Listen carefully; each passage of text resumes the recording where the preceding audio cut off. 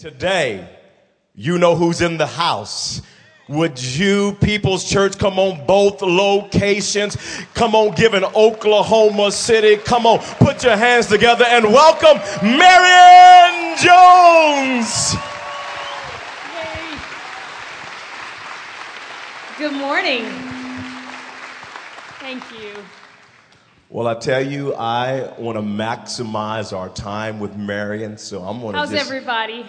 Yeah. Good. Wake up. Let her get. She wants you to wake. Come on, somebody.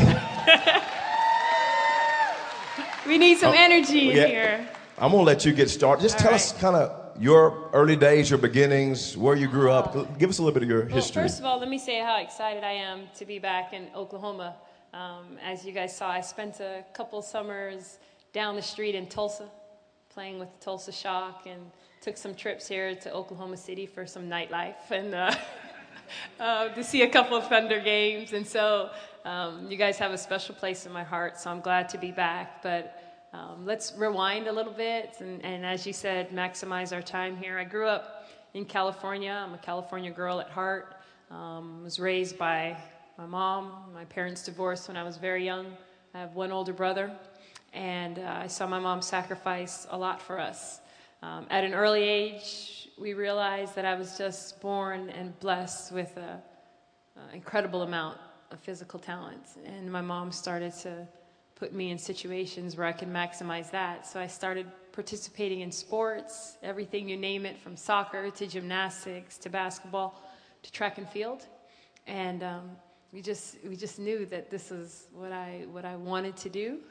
My mom worked lots of jobs, you know, on that show back in the day, Martin, where the Jamaican had like all those jobs. That was like my mom, right? Making sure that I had the best coaching, the best equipment to maximize my talents. So much that at the age of 15, I made my first Olympic team. And at that summer, I opted not to go so I could, as my mom says, work on my math problems in school. Did you guys catch that? At the age of what? Yeah. But to me, I love to do it. And I just happened to be just really, really good at it. And absolutely loved it. So at the age of 17, I decided to take a basketball scholarship to the University of North Carolina. So I traveled from California all the way to the East Coast and was a member of the 94 national championship team. And so I was busy juggling two sports. I was a track and field athlete, a basketball athlete. But around that time, my junior year, I started to experience my first set of injuries. And I realized that I had to figure out who I was, that sports couldn't be the most important thing in my life. And so for the first time, I really started to face some real issues in my life. And one of them were the disconnection that I had with my biological father.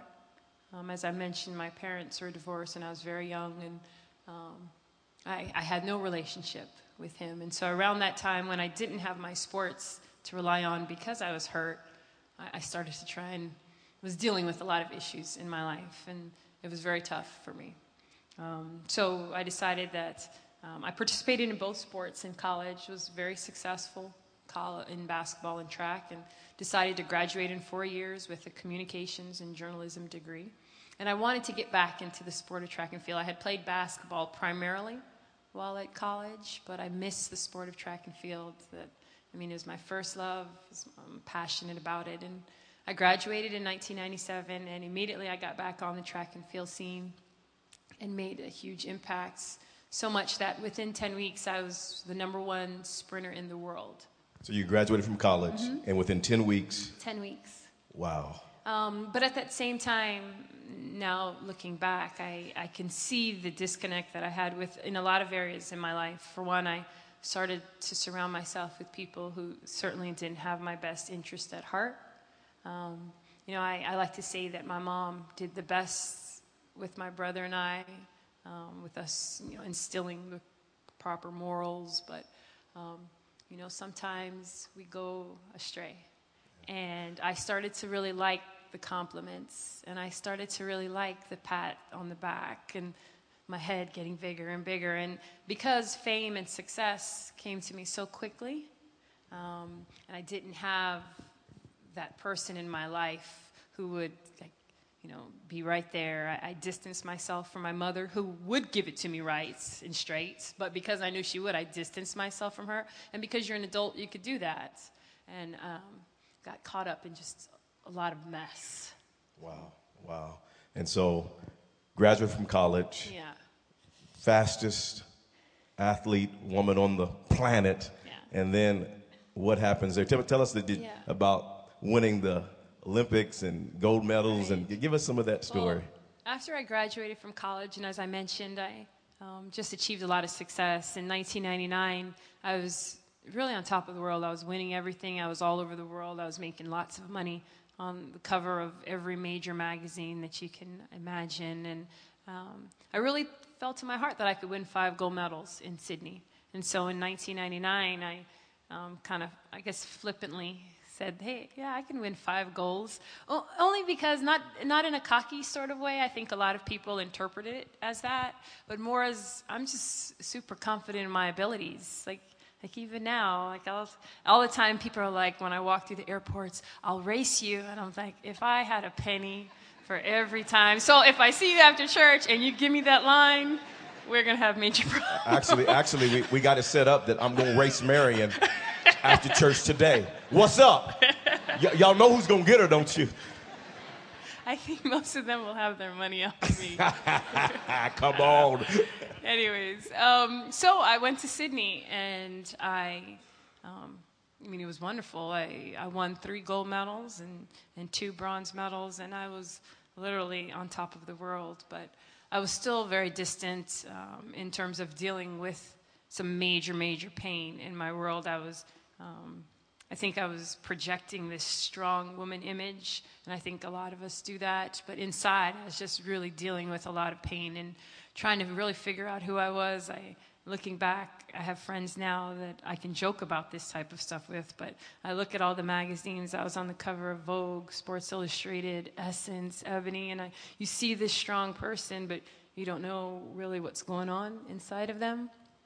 I grew up in a household where we believed in God, but it really wasn't present in our everyday lives. I was baptized in a Methodist church, and occasionally on Easter and Christmas we'd go to services, but it wasn't part of our everyday life. And it was one of those relationships that I had with him where when I ran really well, I would thank God, and when I didn't perform like I wanted to, I would say, come on, Marion. It was all about me. And so now, looking back, I can see all that. But when you're in the midst of it and you're, 21 years old and you're making millions of dollars and everybody's telling you that you're great, you don't see what the major issues are. So around that time, prior to the Olympic Games in Sydney, I had this bubble around me, from managers to coaches to masseuse people. And I relied heavily on my inner circle. I was very cautious about anybody getting into that inner circle, and I trusted this inner circle so much that prior to the games, I made the choice to listen to a coach of mine and take supplements, or what I thought were supplements. Come to find out a number of years later that they weren't, and they were indeed performance-enhancing drugs. And in 2003, I don't know if some of the older folks might remember, but there was this huge investigation with federal investigators and trying to figure out which prominent athletes were doing performance-enhancing drugs, and my name got caught up in it. And at that time, I was dumbfounded as everybody else, because from what I knew, I had just been given supplements and were taking them. And when I was confronted by federal investigators, and it's this drawn-out scene where myself and my attorneys are in a conference room, and we're sitting across the table from FBI agents, and they're asking me questions. We were asked, it was supposed to be an interview, similar to this, right? Sounds like it wasn't an interview like this, is what I gather. And we were asked to come in to share any knowledge that we had about this particular company who was supplying these performance-enhancing drugs. And I agreed, knowing that I didn't have any knowledge of it. So we went in, and 4.5 hours later, we realized that I was the target, and they actually thought that I was involved. So much that towards the end of it, one of the agents pulled out a little Ziploc bag, and they waved it in front of my face. And immediately, I realized that what was in the bag was indeed something that I had taken. And I realized that this was the particular substance that had been in the news. This was the particular substance that everybody was talking about. And I realized that if I had admitted at that point that indeed I had taken it, whether or not I knew about it or not, so much of what I had worked for and dreamt of would be taken away. So in the span of 30 seconds, right, I can remember, like it was yesterday, I made the choice to lie. Wow. I made the choice to cover it up and tell them that I knew nothing about it. And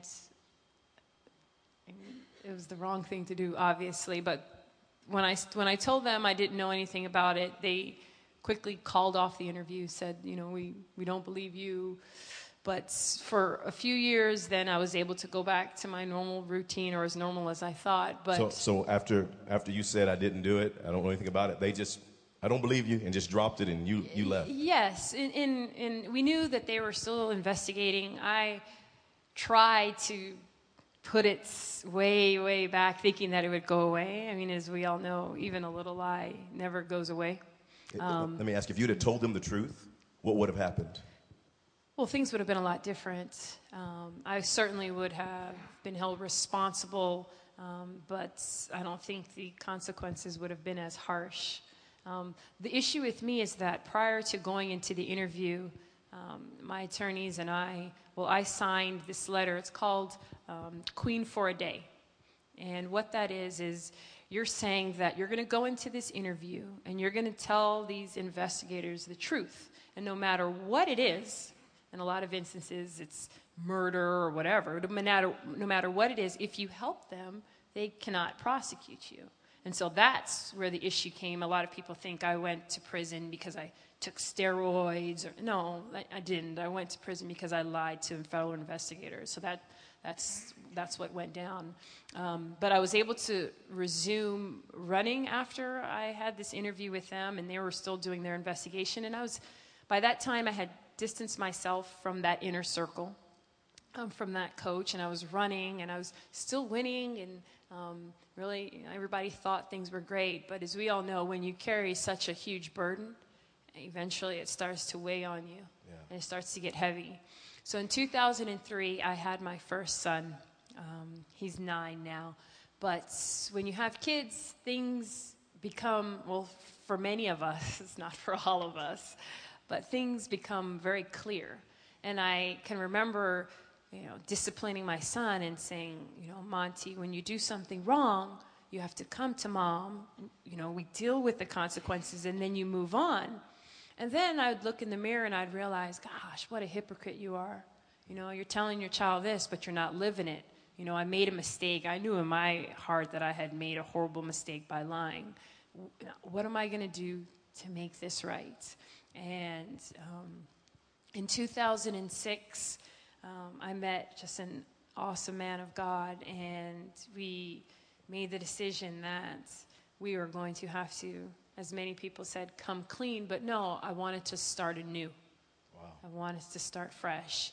And I decided that the time was then I'm still winning races now. I'm still, the number one athlete in the world. But this burden was too much. I had a child. I'm trying to teach him right and do the right thing. And I'm just not living right. And so I'd made the choice that I was going to finally tell the world what I had done. And in 2007, as you saw in the video, I pled guilty to lying. So from 2003 to 2007, you just carried the secret and denied, thinking that I could cover it up, and on one hand I could, but on the other hand it just was too much for me, too much for my family. So in 2007, we did it. I pled guilty, and we were advised by my legal advisors that the chances of you actually going to prison are slim to none. Right? If you're ever in that situation, let me tell you. No, but the probation, I don't know if anybody understands the court system, but prior to sentencing, there's what's called a probation department, and they do a review of the case. And actually, the probation department had recommended probation for me, that I would be best by helping the community and talking to kids.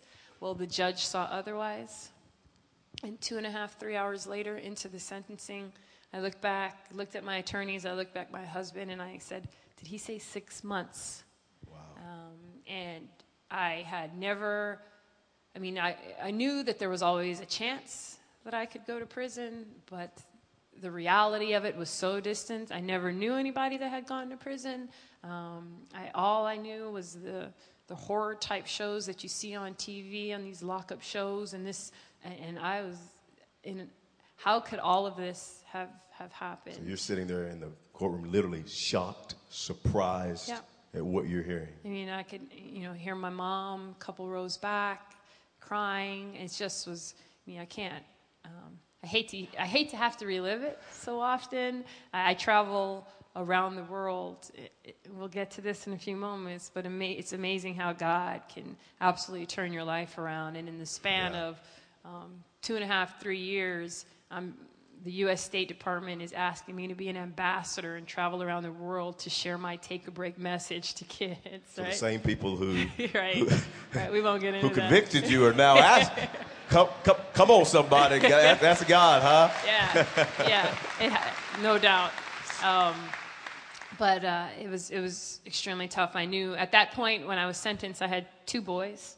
I had just given birth to my second son, and I knew that by going to prison, not only will it, turn my world upside down, but I wouldn't be with my kids for their birthdays, and it was just really, really, really tough. So the judge said that sentencing was going to be on January 4th. That's my mom's birthday. So I pleaded that he not do it on my mom's birthday.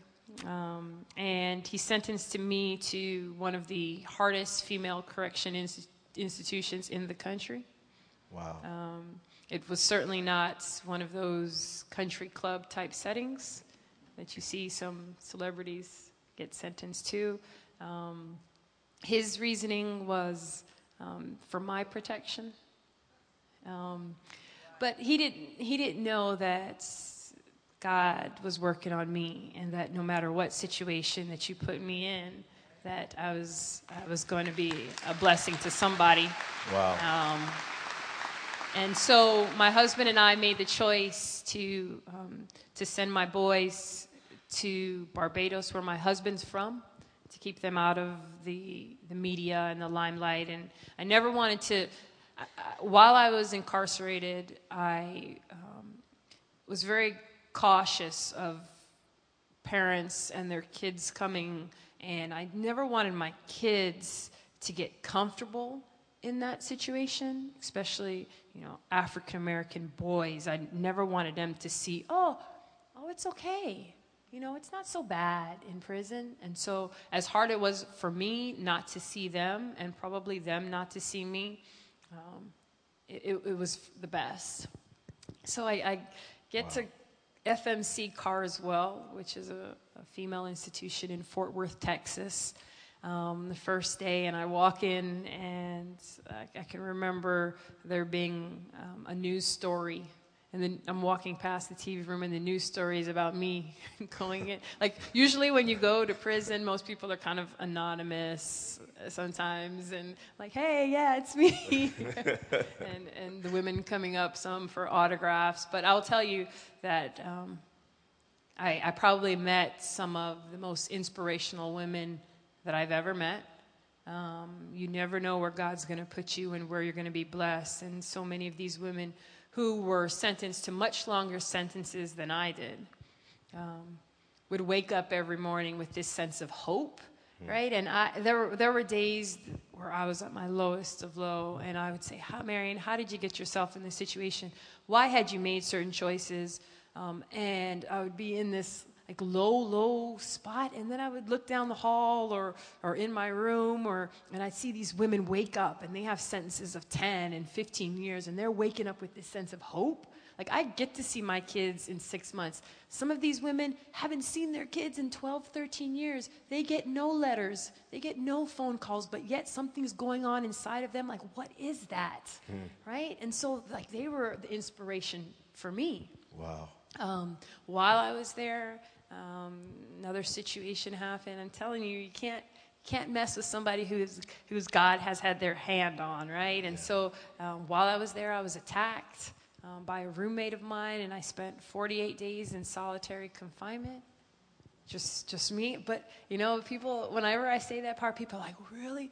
It was the biggest blessing ever. Biggest blessing to be in solitary confinement. Yes. Locked up by yourself. For 23 out of 24 hours a day, and sometimes 24 out of 24 hours a day, if the guard didn't feel like going into the Texas sun that day for an hour. Wow. And the reason that it was the biggest blessing is because for the first time, it forced me to really see what's important. You see, while I was in the campsite, where all of the inmates were, you have a lot going on. You know, you have to work, you have to try and figure out your space, who's foe, who's friend, you know, that type of stuff. But when you're by yourself, you have nothing else to focus on but what's in front of you. And I was blessed to be able to have my Bible. I was blessed to still be able to get letters from old women who were just praying for me.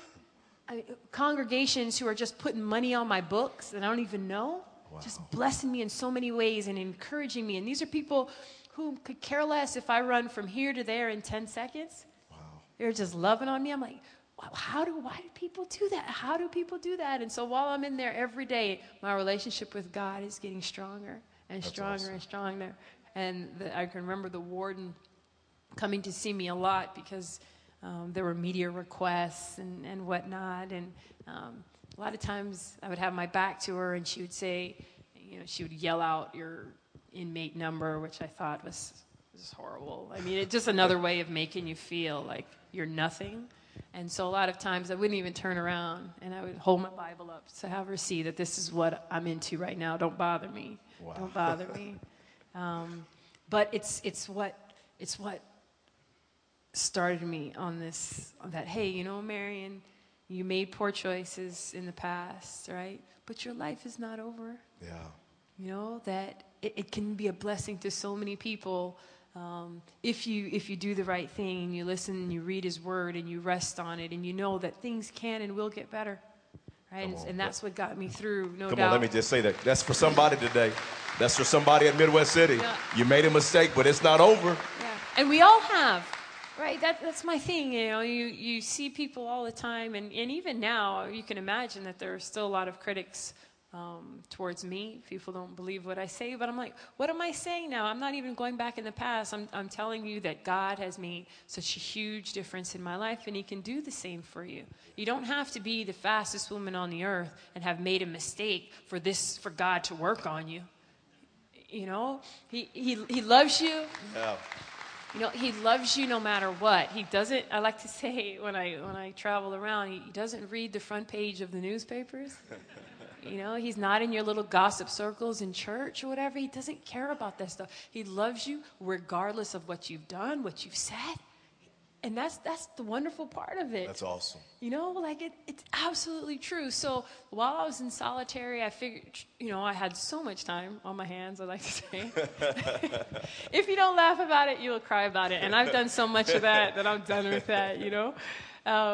But I said, okay, Marion, why did you make certain poor choices in your life? And I could have easily pointed to, you know, my parents being divorced or my father not taking an interest in my life. Sure, you could always point to excuses, and this person gave me that. And the media loves that type of stuff. Like, they want names. They want all that type of stuff. And you will see in all of my interviews that I stay away from that. You know, I made poor choice.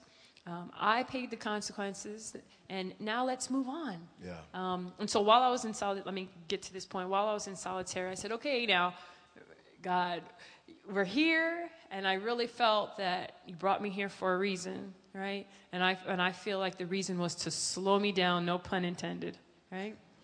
Because in this world, like I was going so fast. Once again, no pun intended, but I wasn't seeing the big picture.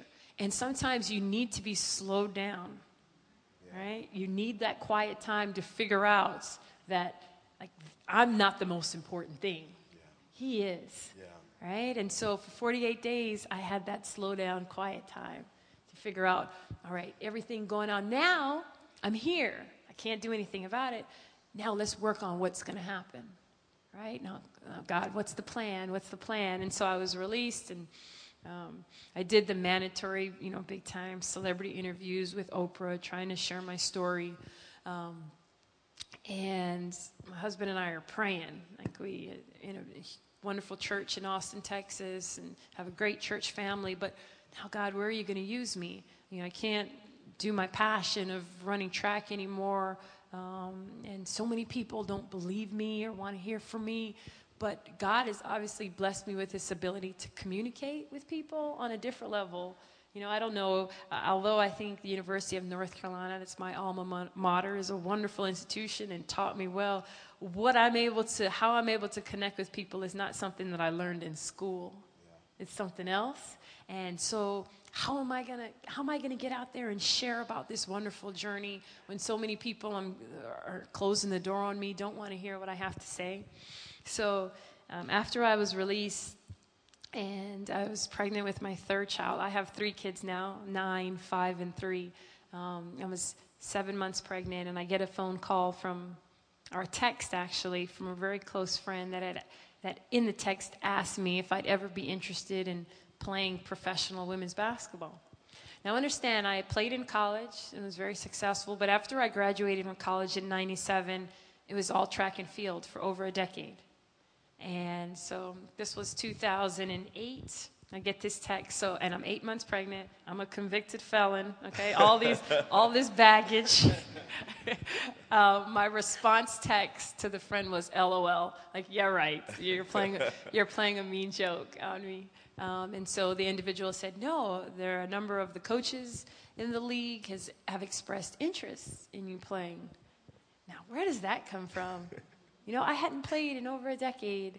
The last time really people heard from me was when I was on the courtroom steps apologizing to the world. Like, how is this? And my husband, I looked at my husband. I said, maybe this is the sign.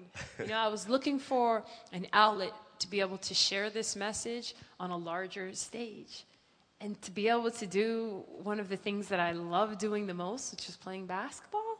Like, what? This is awesome, right? So we decided that we were going to pursue it, right? I knew in my heart that if you give me 3-4 months, I'm going to be back in shape, right? But of course, people think otherwise. They don't know what's in your heart.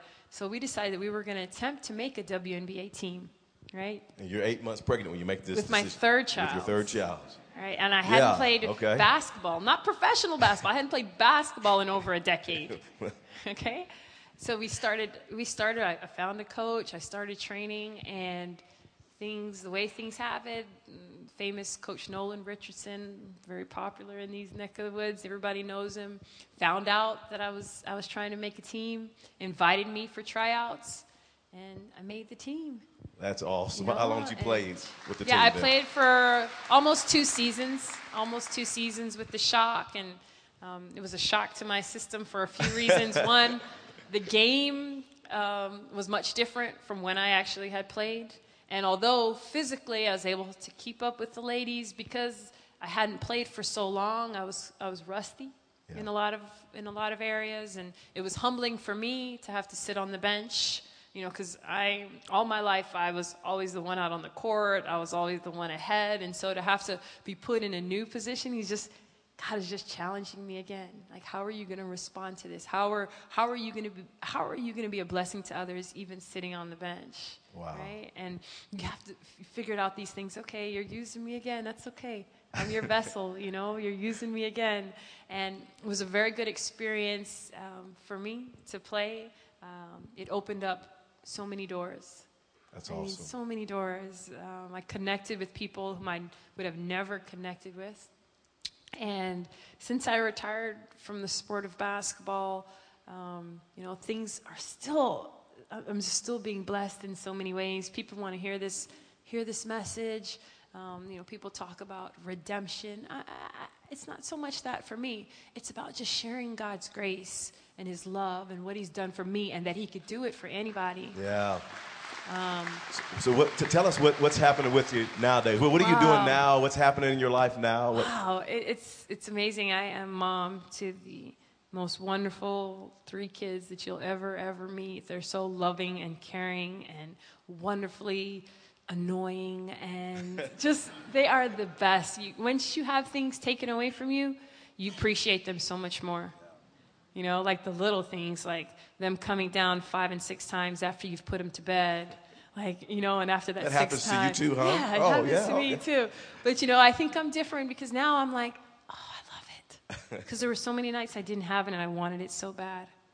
Yeah. But to answer your question, what I'm doing now, my husband is in law school, so we're making that sacrifice. I have started kind of my own program to help young girls with their fitness and their self-esteem and helping them make good decisions in their life.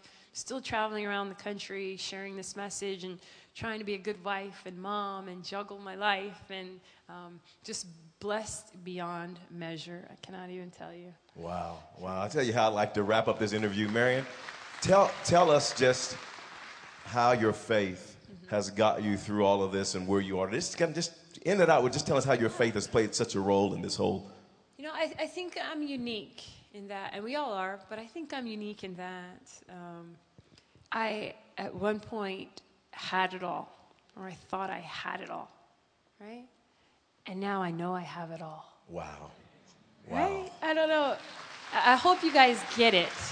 That I'm going to preach it. Okay. Yeah, that good. all is not about what you drive. It's not about the type of garage you pull into, right? It's not about the type of clothes that you put on your body. Wow. All is knowing that he is here for you no matter what. Yeah. And that if you accept him into your life, it's everlasting life. I mean, that to me, that is all. I have it all now. And you mentioned faith. Not knowing what tomorrow will bring is tough, especially when you're going through challenging times. And every day for me is a challenge, having to relive because of what I do and because of me sharing my journey. I have to constantly relive it. And it's not easy. It doesn't get easy. And I never want it to sound like it's a tape recorded message. Although I have shared the story, as you can imagine, a number of times, it's personal to me, and I don't want people to think that this is scripted in any sort of way. It was the most challenging time in my life, but I'd like to say, and maybe a couple of you have heard me say it, but I really think that he thinks that I'm one bad mama jamma. He must think I'm one tough chick, right? Because he doesn't give you more than you can handle. Yeah. And boy, have I had to handle a lot in my 37 years. Wow. Right? And so he must wow, thank you. You think that I am awesome. Thank you so much. That's the way that I live. Would you give it up for this bad mama jamma? Bad mama jamma, Marion Jones. Thank you, Marion, for sharing your story with the People's Church family in Oklahoma City. Come on, give it up one more time. Come on, Midwest City. Give it up for Marion Jones. Thank you. Well, you may be seated. Just really quick here in just a moment, we're going to give away some autographed gear from Marion Jones. Hope you had your card turned in so we can draw your name. But just for a few moments, maybe you're here and Midwest City and you thought you had it all. And today you realize you don't have it all. You thought all was the car, and you're chasing after the dollar bill, you're chasing after the house, you're chasing after the right relationship with some guy, some girl. And here's the raw reality. Marion, what a story. Is you can be on the top of the world and think you have it all. But until you encounter the love of Jesus Christ, you really don't have it all. And today I want to give you an opportunity to have it all.